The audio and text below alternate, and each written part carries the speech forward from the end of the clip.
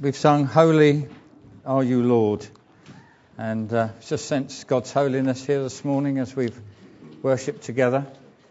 But the amazing thing is He calls us a holy people. He's made us holy, and He's continuing to make us holy by His grace and by His Spirit. That's the amazing thing, that God encourages us to draw near to Him because of what He's done in our lives. Wonderful, isn't it? God's working in our lives. Good. Have you all got sermon notes? My usual question. Anybody not got sermon notes this morning? Anybody not got one? No. Stevie down the front here.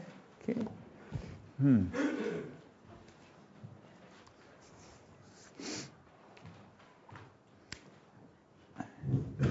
Some of you will know that we're going to be looking into Peter's first and second letters that we have towards the end of the New Testament. So if you've got your Bibles, you might like to turn to the first letter of Peter. I do want to kind of talk on and speak on this in the context of what we're involved in together as a church with two other churches in the town, which is a passion for life. And you've got at the top of your sheets there the kind of headings for our preparation: pray, engage, prepare. And before Christmas we looked at the Lord's Prayer, which was part of our preparation for prayer, and we saw there that although the Lord's Prayer is something in particular, it also kind of defines the kind of prayer that we should be praying, that we have a relationship with God who is our Father, and that's where we start. It's all about a relationship. It isn't a prayer just to be said by rote, but it expresses a relationship for those who are God's children through faith in Jesus. And now we're going to be looking at other things. And I've entitled the series Strangers on a Mission, because you'll notice that at the beginning Peter addresses the folks as strangers. And although they were particular strangers because they were people who had been scattered through persecution and found themselves in what is now Turkey, as you go through this letter, you realise that we're all strangers. We're all strangers in the world, and I'll mention that a little bit later.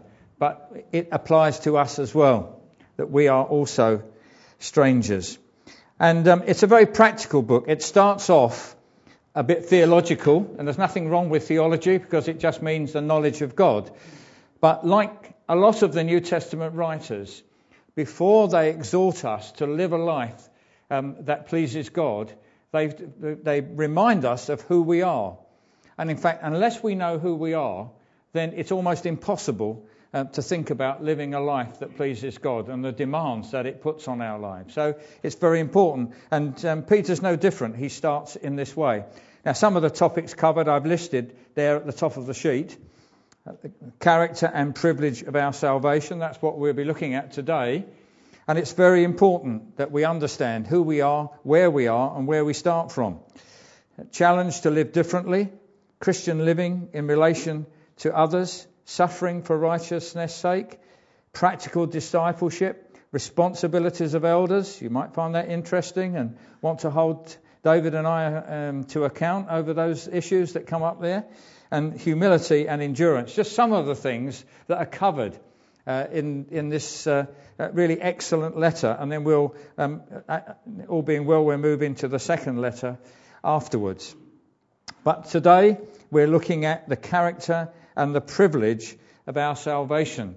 And as we worshipped, it was like we were standing on holy ground. And I trust that as we look at the things that Peter speaks about at the beginning of this chapter, we'll say we are on holy ground.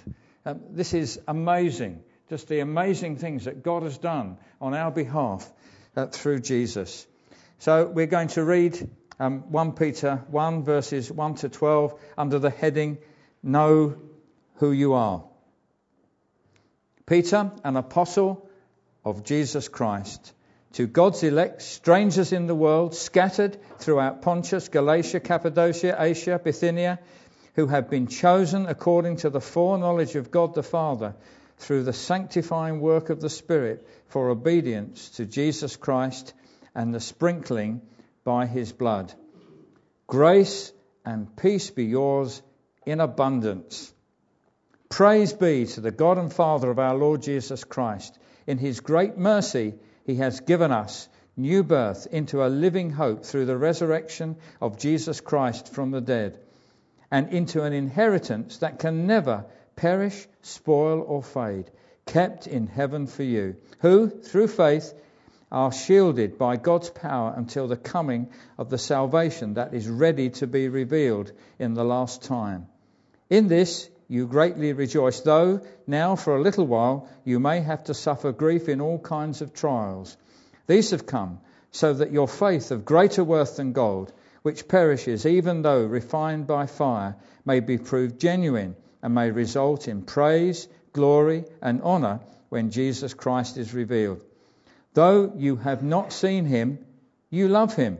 And even though you do not see him now, you believe in him and are filled with an inexpressible and glorious joy, for you are receiving the goal of your faith, the salvation of your souls. Concerning this salvation, the prophets who spoke of the grace that was to come to you searched intently and with great care, trying to find out the time and circumstance to which the Spirit of Christ in them was pointing when he predicted the sufferings of Christ and the glories that would follow. It was revealed to them that they were not serving themselves but you, when they spoke of the things that have now been told you by those who have preached the gospel to you by the Holy Spirit sent from heaven. Even angels long to look into these things. These are the holy things that even angels long to understand, that have been revealed to us by God's holy prophets and apostles. Let's pray. Father God, we get a sense of the glory of this scripture. Lord, the amazing outcome of our salvation, what you have accomplished in Christ. And Lord, I pray that just as the angels look in and marvel what the Father has done to win children for himself, Lord, I pray that we will marvel, we will praise and give you glory today for the things that we will think about. Lord, please help us in Jesus' name. Amen. Before we kind of get into the things that Peter wants to say to us, let's think about Peter himself, the man and his calling. If you're familiar with the Bible, you know that Peter was a rough fisherman, called by Jesus, called away from his fishing activities to be a follower of Jesus. Jesus said, "Come and follow me." And Peter's quite prominent in the Gospels because he was very outspoken, impetuous, very outspoken, often opened his mouth and, as we say, put his foot in it, you know. But he also had revelation as well. And Peter was aware that calling himself an apostle was a matter of God's grace, not about his accomplishments at all. And as we look through Peter's life, we see that. You know that at one point his name was originally Cephas, and Jesus said, "You know, you'll no longer be known as this. You'll be known as Peter, which means a rock. It means a rock." And Jesus went on to say, "And on this rock I will build my church, and the gates of hell will not prevail against it." So very clearly, Jesus was going to be a foundation stone in the church that Jesus was building. And the gates of hell would not prevail against it. So Peter is a foundation stone. And as we follow through Peter's life, and we come to the time when Jesus was about to be crucified, and he told his disciples what was going to happen, and the fact that the disciples would run away, they would deny him. And Peter, being very bold, said, "Well, they might, but I'm not going to. You may not be able to trust them, but you can trust me. I'm with you, Jesus. All right, I'm going to stick with you through thick and thin."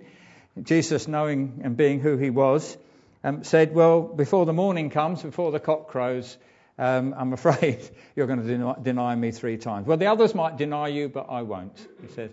But of course he did, and he was, he cried bitterly about that, how he'd let Jesus down. But we come in John's Gospel, there in chapter 21, where it's often referred to as Peter's reinstatement from where he had fallen to, really. And I was thinking about it. If I was Jesus, I might have got hold of Peter and said, "Now come here, Peter.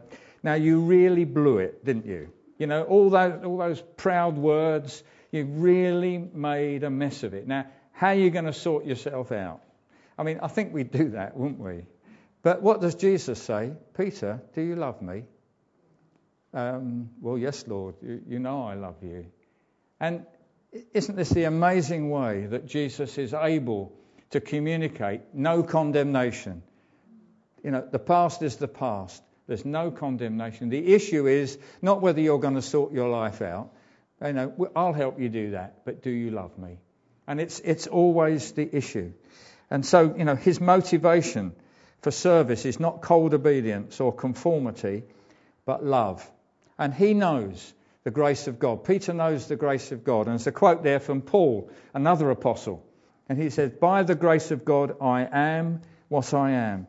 And his grace to me was not without effect." In other words, God's grace not only established him, but enabled him to perform the function that he was called to do as an apostle. And I'm sure Peter would have said exactly the same words. "I am who I am by the grace of God." And I've suggested in one of the questions that we look at Jesus' dealings with Peter, and what can we learn about God's dealings with us as he dealt with Peter. So we go and get into the passage itself, and we find to God's elect, and then a little bit further in verse 2, who have been chosen. Now, if you elect somebody, you choose them. Whether you're electing a member of parliament or whatever, it's your choice. So this suggests that these people that are being spoken to and being addressed are God's choice. And I've put a little thing there, free will versus election. Now, this may not mean anything to you whatsoever, but there are, theological schools that might be in one of those camps. And free will says that this is a gift that God has given us. God has given everybody free will. They can choose whatever they want, right? And this is God's gift to mankind. And therefore, people are free to accept or reject God's salvation.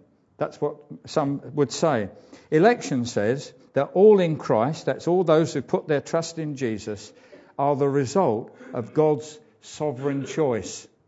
It doesn't mean to say that some element of free will was not involved there, but it's the result of God's sovereign choice. In other words, you might say, well, are you saying God chooses some and not others? Well, I'll leave you to conclude that answer. But the fact of the matter is that we can look at this either collectively or individually. And I'll use an illustration. If I decide that I am going to have and own the best football team in the country, and it's going to win all the championships, then I elect to do that. I collectively will have this football team. But then I've got to decide who's going to be in the football team. And the issue is, do I then decide who is in the team? Do I then make a decision? Now, if it's a football team, it's usually on merit. But we know that when God chose us, it was nothing to do with merit, because God chose us before the foundation of the world, before we'd done anything good or bad. It's something about God's sovereign choice. But some people find this difficult. They say it's unfair. It's unfair that God may choose some and not others, but life itself is totally unfair. Why did my parents send me to Sunday school when the boy next door wasn't sent to Sunday school? That not everybody hears the gospel or hears it in the same way. So if we try and measure things by our earthly fairness, it just doesn't work at all. But let's start from this point. Scripture would indicate that we are not naturally free to accept Christ. In our natural state, there's something that's blocking us. And there are just 3 scriptures here. We could look at others. The first one is from Ephesians. But because of his great love for us, God, who is rich in mercy, made us alive with Christ, even when we were dead in transgressions. It is by grace you have been saved. You're probably very familiar with that scripture. But we could go to a graveyard and we could preach to the dead bodies and nothing would happen, would it? Nothing. We could preach our heart out and nothing would happen. But if we had the power to say, come alive, we could then preach to them and they would then receive the message. Again, in 1 Corinthians, the man without the Spirit does not accept the things that come from the Spirit of God, for they are foolishness to him, and he cannot understand them because they are spiritually discerned. Jesus said, unless a man is born again by the Spirit, he cannot even see the kingdom of God. He cannot see the kingdom of God. And then in 2 Corinthians, the God of this age has blinded the minds of unbelievers. That's Satan. Right? The God of this age has blinded the minds of unbelievers so that they cannot see the light of the gospel of the glory of Christ, who is the image of God. When we look at Jesus, we think how magnificent, how wonderful, but we can present Jesus to people and it doesn't mean a thing to them at all. It means absolutely nothing. They do not see his glory, his beauty, his wonder, and so on. But God can reveal it. Now, as I say, that sometimes people think, well, I'm not really happy about this. I'm not happy the fact that I am not free or people aren't free to choose. But here's a little question. I'm sure we have all prayed and may be praying now, particularly in regard to this passion for life. We are praying for those who have yet to become Christians. Friends, relatives, whatever, neighbours. We are praying for them. What is the point of praying for them if God can't intervene in their life? All right? If it's entirely down to them, without God's intervention, what is the point of praying for them? I pray to God, God, open my children's eyes, open my boys' eyes, that they may see the glory of Christ. You know, it's an act of God that has to initiate this whole process. But I want to leave you, I'm not going to spend a lot of time on it. We could spend umpteen sermons on it. And if you really feel you want to delve into it in deeper, then we're very happy to do that. But I just want to leave you with this thought. Whatever, what you believe about free will or election does not affect your salvation. Right? Because your salvation is dependent on you putting your trust in Jesus Christ to save you from your sins. What you understand about the process is a bit of icing on the cake, really. It's one of those things that God has chosen to reveal to us so that we may stand back in awe and wonder and say, amazing, absolutely amazing that God knew me before the foundation of the world. So we stand back in awe and wonder. It's one of the things that have been revealed, but it doesn't affect your salvation, whether you say, no, I think we've got totally free will, or it's about God's sovereign choice. But it might, as I've said here, it might affect your amazement and joy. Because the apostles are talking to people who are already Christians. They've already put their trust in Jesus. And he's saying, I just want to tell you what God was doing in the background. What God was doing. I'm pulling back the curtain. I like to use that phrase. But I'm pulling back the curtain and showing you what God was up to bring you to this point. Right? But they thought, well, I made a decision for Jesus. And somebody has once said, you go through this archway which said, whosoever will may come. Then as you've gone through the archway, you look back and it says, chosen from the foundation of the world. To us, it seems as if, well, it was all my choice. But God's sovereign will was at work. And, how do people get elected? It's through the word of truth. I think it was Barbara read a scripture about the word of truth today.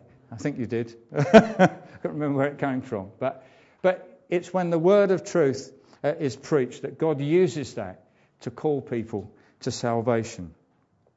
Okay, let's move on. The Trinity is involved in our salvation. We know the word Trinity doesn't appear in the Bible, but it's our way of describing the fact that God, in three persons, he's a God, if you like, God on his own, and yet he's in three persons, equal in standing, and yet who have different functions, the Father, the Son, and the Holy Spirit. So it's the Father through the foreknowledge of the Father, through the sanctifying work of the Spirit, for obedience to Jesus Christ and the sprinkling by his blood. It's all three are involved in our salvation. And you notice that we are chosen for obedience. And that obedience comes as a result of love. Right? We're not chosen to follow a set of rules and be conformed to a particular way of life, externally as it were. And Jesus said, if you love me, you will keep my commandments. So it's always, the appeal is always love. Jesus said, do you love me? Well, how much do you love me? Then that will depend on our response to him. And then it kind of finishes this little section by our cleansing, sprinkling by his blood. If you're not familiar with these terms, it may sound a little grotesque, but whenever the Bible talks about this, it's talking about Jesus' sacrificial death, that he died on our behalf. He shed his blood on our behalf. And that cleansed us. We are cleansed by this act of sacrifice on Jesus' part. I think it's maybe mentioned at the end of this list because it's ongoing. We continually need the work of Jesus' sacrifice to cleanse us from all sin. John says, if we confess our sin, he is faithful and just to forgive us our sin and cleanse us from all righteousness. So I hinted at it at the beginning, but whether or not we have been forced to live in a foreign land as these people, being strangers in the world, scattered throughout Pontus, Galatia, Cappadocia, Asia, Bithynia, we are nevertheless strangers and aliens in the world. This world is now not our home. We are citizens of heaven. Already, our citizenship has been settled. We're citizens of heaven. And in chapter 2 and verse 11 of this letter, Peter says, dear friends, I urge you, as aliens and strangers in the world, to abstain from sinful desires which war against your soul. Live such good lives among the pagans, that though they accuse you of doing wrong, they may see your good deeds and glorify God on the day he visits us. So this world, is not our home, and our hopes and expectations, ultimate expectations, don't come from there. And of course he rounds off his introduction by saying, grace and peace be yours in abundance. There is more grace, not just grace to save us, but grace to help us live a life that pleases God. I can turn over. So the next section then. Worship is our response to God's mercy. Joy is our response to the hope we have in Christ. Praise be to the God and Father of our Lord Jesus Christ. In his great mercy, he has given us new birth into a living hope through the resurrection of Jesus Christ from the dead, and into an inheritance that can never perish, spoil, or fade, kept in heaven for you. So, praise be to the God and Father of our Lord Jesus Christ. You'll find that this term for God is quite used frequently in the New Testament. See, the word God is a bit generic, isn't it? I think that's the right term. But all sorts of people use the word God. So if somebody said, do you believe in God? You don't really know which God they believe in. It could be something they put on the mantelpiece, or it could be a river, it could be a tree, it could be the creator of the world, as the Jews would have recognised him. And, you know, if we talk to a Muslim, he may not only use the word Allah, but he'll also use the word God. And he might, to the uninitiated, they would say, well, it's all the same anyway, surely. You know, why don't you guys get it together, because you're all worshipping the same God.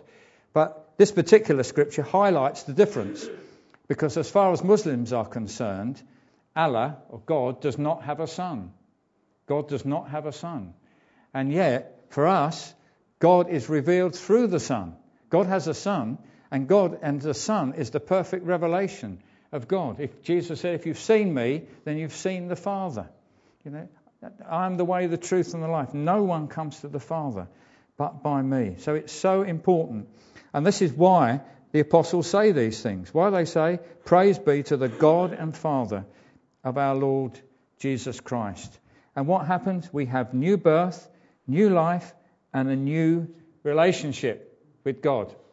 And that relationship is that we can call him Father as we remembered when we looked at the Lord's Prayer. This is the new relationship, and it's given to us as an act of mercy. God saw the terrible plight we were in, and that we didn't deserve blessings from God. We didn't deserve the things he's given us, but out of his mercy and love and grace, he's given us these things. New birth, new hope, new life, new relationships. Wonderful.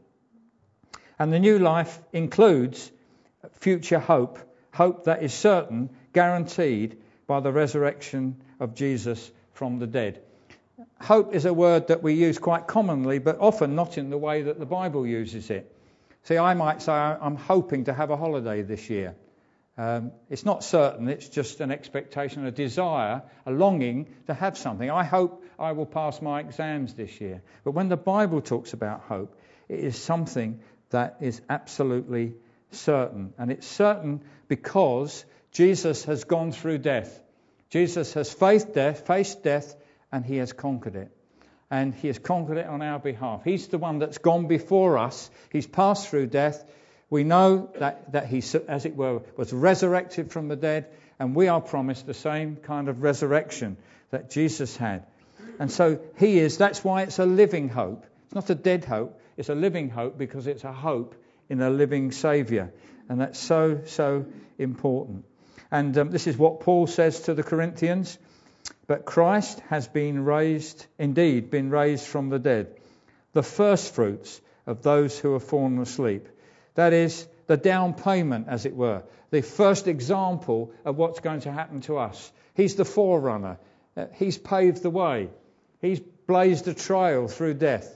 All right, and we can follow in behind him and know that we will have the same.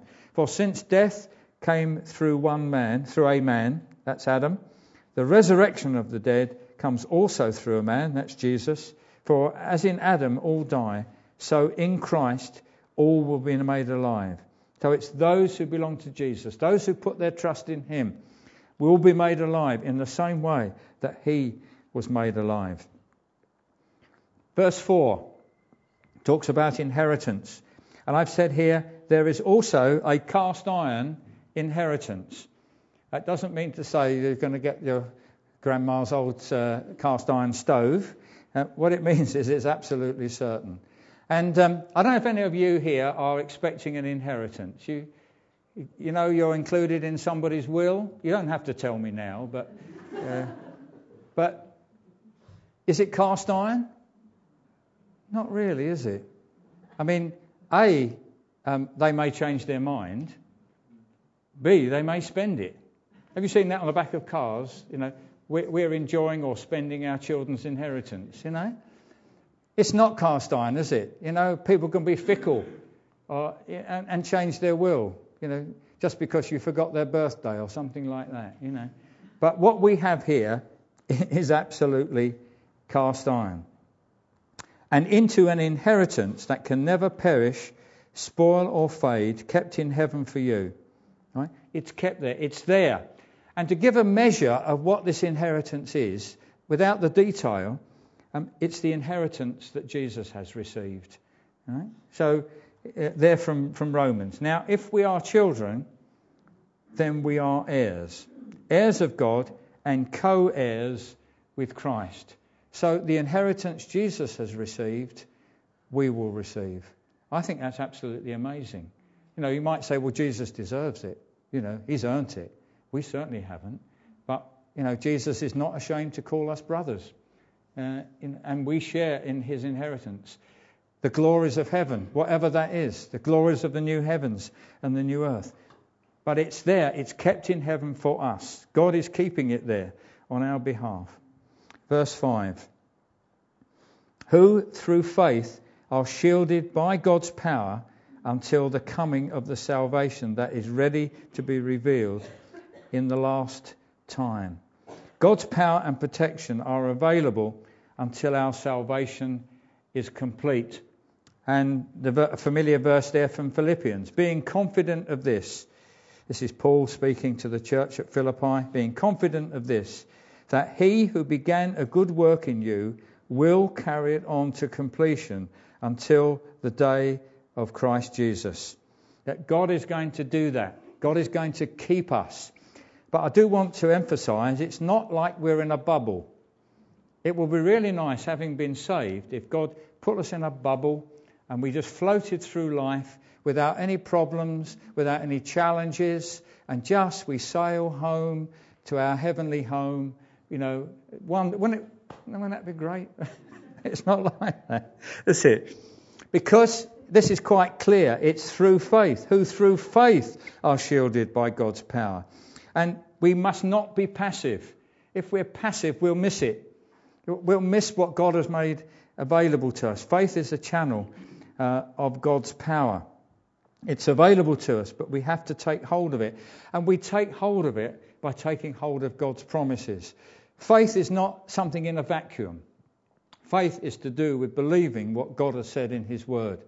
And if we're not familiarising ourselves with the promises of God, if we're not familiarising ourselves with the wonderful things that are being spoken of here that apply to us who've put their trust in Jesus, then we're not going to be able to exercise much faith, and we won't receive the power that God has for us. If you're familiar with 2 Peter, you'll know right at the beginning, the first chapter talks about God's power. God has given us everything. God's power has given us everything we need for life and godliness. But you'll see that later on it says, because he's given us his very great and precious promises, and through them we're able to escape the corruption of the world. So it's so important that we know how this power comes to us. And the famous section about the armour of God in Ephesians 6, many of you will be very familiar with that. If you're not familiar with the Bible, the Apostle Paul takes a picture of a Roman soldier with all his armour, different types of armour, and he likens that to the protection that is available for Christians. So he talks about the belt of truth and the breastplate of righteousness and feet, good shoes shod with the preparation of the gospel of peace. And then we pick it up from there on. He said, then in addition to all this, that's the things I've just mentioned, take up the shield of faith with which you can extinguish all the flaming arrows of the evil one. So it is faith that enables us to withstand the onslaught, whether it's from the world, the flesh, or the devil. And in most cases, the onslaught is about trying to reduce our faith. It's trying to destroy our faith. And we need to hold up this shield. But notice, God isn't holding it up in front of our face. It is, you take it up. You hold it up. Right? You take the shield of faith. Right? And you're able to extinguish all the flaming arrows of the evil one. So it's so important that we're not passive when it comes to the thing that God has provided. There is power by trusting in the Word of God. There is power available to us, and it will see us through to the end. Verses 6 and 7. In this you greatly rejoice, though for now, for a little while, you may have to suffer grief in all kinds of trials. These have come so that your faith, of greater worth than gold, which perishes even though refined by fire, may be proved genuine and may result in praise, glory and honour when Jesus Christ is revealed. Assurance of faith in times of trial and suffering, they bring glory to Jesus. Now, I've already said that I think that probably Peter is addressing people whose main problem is that they're being persecuted. They've been kicked out of their own country. Maybe it was part of the persecution that took place in Jerusalem, and they've just scattered. They're now amongst alien people, as it were, people that are not their own, and there's some kind of persecution. Probably not severe persecution, like we talk about folks who are going through today, being imprisoned, tortured, and often killed, but probably just ostracised, being outcast from their community. All right, which it's possible sometimes that we might experience. But he does talk about all kinds of trials. So I think it's reasonable to say that anything that bugs us, anything that affects us, we can put into this context. So I've talked about persecution here, but temptation, distress, even illness, all right? Things that can drag us down. When we're feeling really ill, often our faith seems to be shaken as well. We think, well, if I'm ill and I'm at home, I can read the Bible all day. But when it actually comes to it, we don't actually want to read the Bible because we're feeling a bit rough. It actually comes to it, isn't it? But so I think we can include that. And what it's saying is that standing strong in these times brings glory to Jesus. It's a time maybe of testing. Remember when we looked at the Lord's Prayer and we came to, Lord, lead us not into temptation. Another translation of that is, do not put us to the test. Because we recognise that God may allow some testing in our lives. He allowed it in Jesus' life. Jesus, right at the beginning of his ministry, having been full of the Holy Spirit, was then taken by the Spirit into the wilderness. But we noticed that after this testing, he came out in the power of the Holy Spirit. So it was proving him as the Son of God. And I don't believe that God puts dreadful things in our way. But life is difficult, just generally. And I believe God allows some of these things in order to prove us and to test us. I've given a little quote there from one of the commentators, Alan Stibbs. I think it kind of sums it up a little. In God's eyes, such true faith is more precious than pure gold, which similarly has its genuineness tested and demonstrated by fire. For when Jesus is publicly manifested as God's Christ for all to see, what will win his approval and reward and bring complementary glory to him will be the accompanying disclosure that, in the face of darkness and pain, of earthly circumstance and opposition, his people have trusted him as God's Christ and proved his power to guard them and fill them with joyful hope. So it brings glory to Jesus, the fact that we choose him. We choose to put our trust in him when the odds are against us. When we're tempted, we say, I will choose Jesus rather than go with this temptation. And that brings glory to him. But I've suggested after that we, as well as God, need to know that our faith is genuine. It can help us.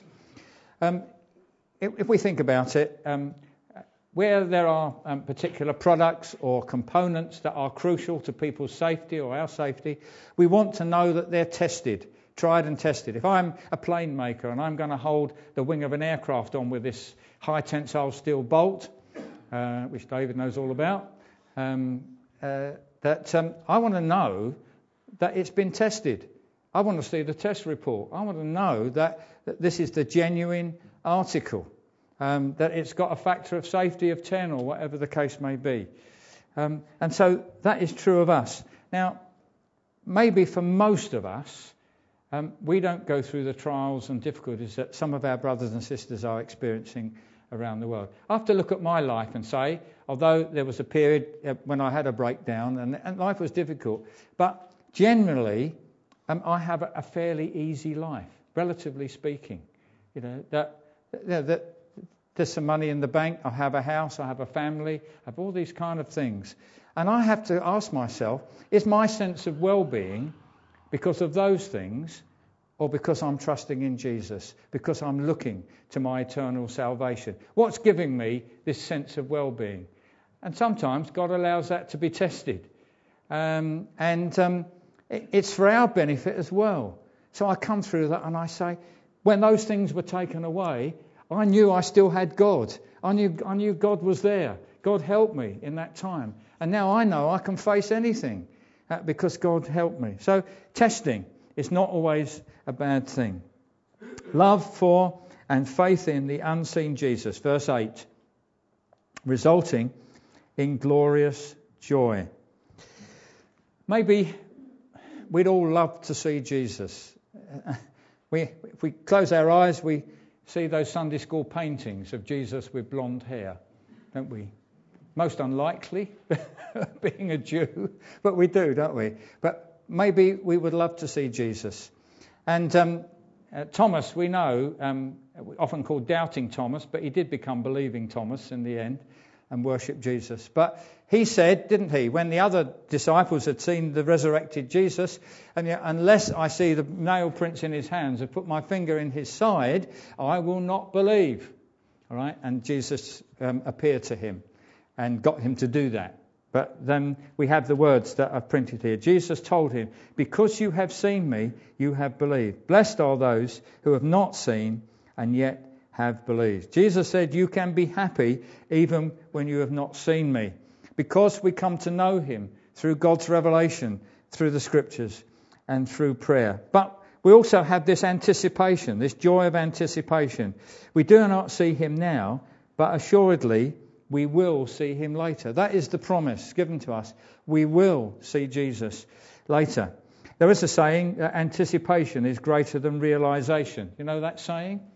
It can work like this. I'm going to have a holiday next year, and I've got all the brochures, and I've been poring over the brochures. I've got the travel guide. I know exactly where I'm going to go and what I'm going to do. I've got the map. I know the attractions that are in the area. Can't wait for this holiday. But sometimes when the holiday comes, it's all right, but maybe it didn't really live up to my expectations. And that can sometimes happen. But that's not so with us. We may have joy in our expectations about Jesus, but we cannot imagine what that is going to be like. It will far, far exceed our imagination. Far exceed our imagination. And John writes, "Dear friends, now we are children of God, and what we will be has not yet been made known. But we know that when he appears, we shall be like him." All the things that hold us down, our sin and other things, will all be taken away. We shall be like him, for we will see him as he is. Right, I must move on quickly. Time is always racing away. Our goal defines our joy. It says, though you have not seen him. And then it says, for you are receiving, you're in the process of receiving, the goal of your faith, the salvation of your souls. You might ask ourselves, and I've asked it in one of the questions, what's the goal of your faith? What's your goal? Now, we may have short-term goals that are quite legitimate. My goal is to share the gospel with somebody this week, or whatever. We may have but what is our ultimate? Is our ultimate goal a realization that our salvation will be complete, that not only will we be saved from sin, but we will be given new glorious bodies to live in the new heavens and the new earth? Is that a realistic goal as far as we're concerned? Because I'm sure as far as Peter was concerned, it was part of the joy that they had. And there are some scriptures there which you can look at. I'm going to leave those with you, and just to finish off as we turn up to the next page. But there's some scriptures there which make it very clear that we have been rescued from God's wrath through Jesus Christ. We've been rescued from his wrath, and that's something that should motivate us and give us great joy as we anticipate the completion of God's plan in our life. So verses 10 to 12. Concerning this salvation, the prophets who spoke of the grace that was to come searched intently and with great care, trying to find out the time and circumstance to which the Spirit of Christ in them was pointing when he predicted the sufferings of Christ and the glories that would follow. It was revealed to them that they were not serving themselves but you, when they spoke of the things that have now been told you by those who have preached the gospel to you by the Holy Spirit sent from heaven. Even angels long to look into these things.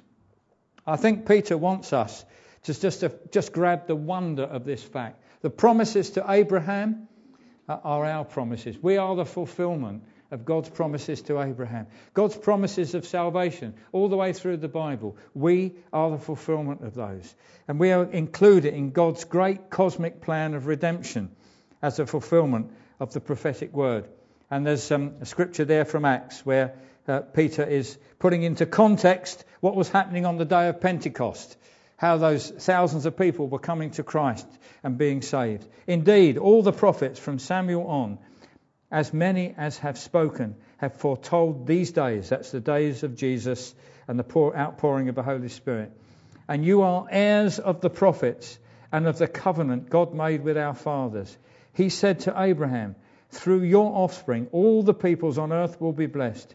When God raised up his servant, that's Jesus, he sent him first to you to bless you by turning each of you from your wicked ways. So we are the fulfillment. We are the fulfillment of God's promises. And we just need to grab hold of that. Little old me, little old you. We are fulfillment of God's prophetic promises. And the important thing, as I said right at the beginning, is knowing who we are. And just that phrase, even angels long to look into these things. Right? We have been shown things that maybe even the angels don't understand, right? Because we're God's children. You know, they're God's messengers, God's servants. We are God's children, and God has revealed some things to us through the apostles and prophets that should cause us great joy and excitement as to who we are.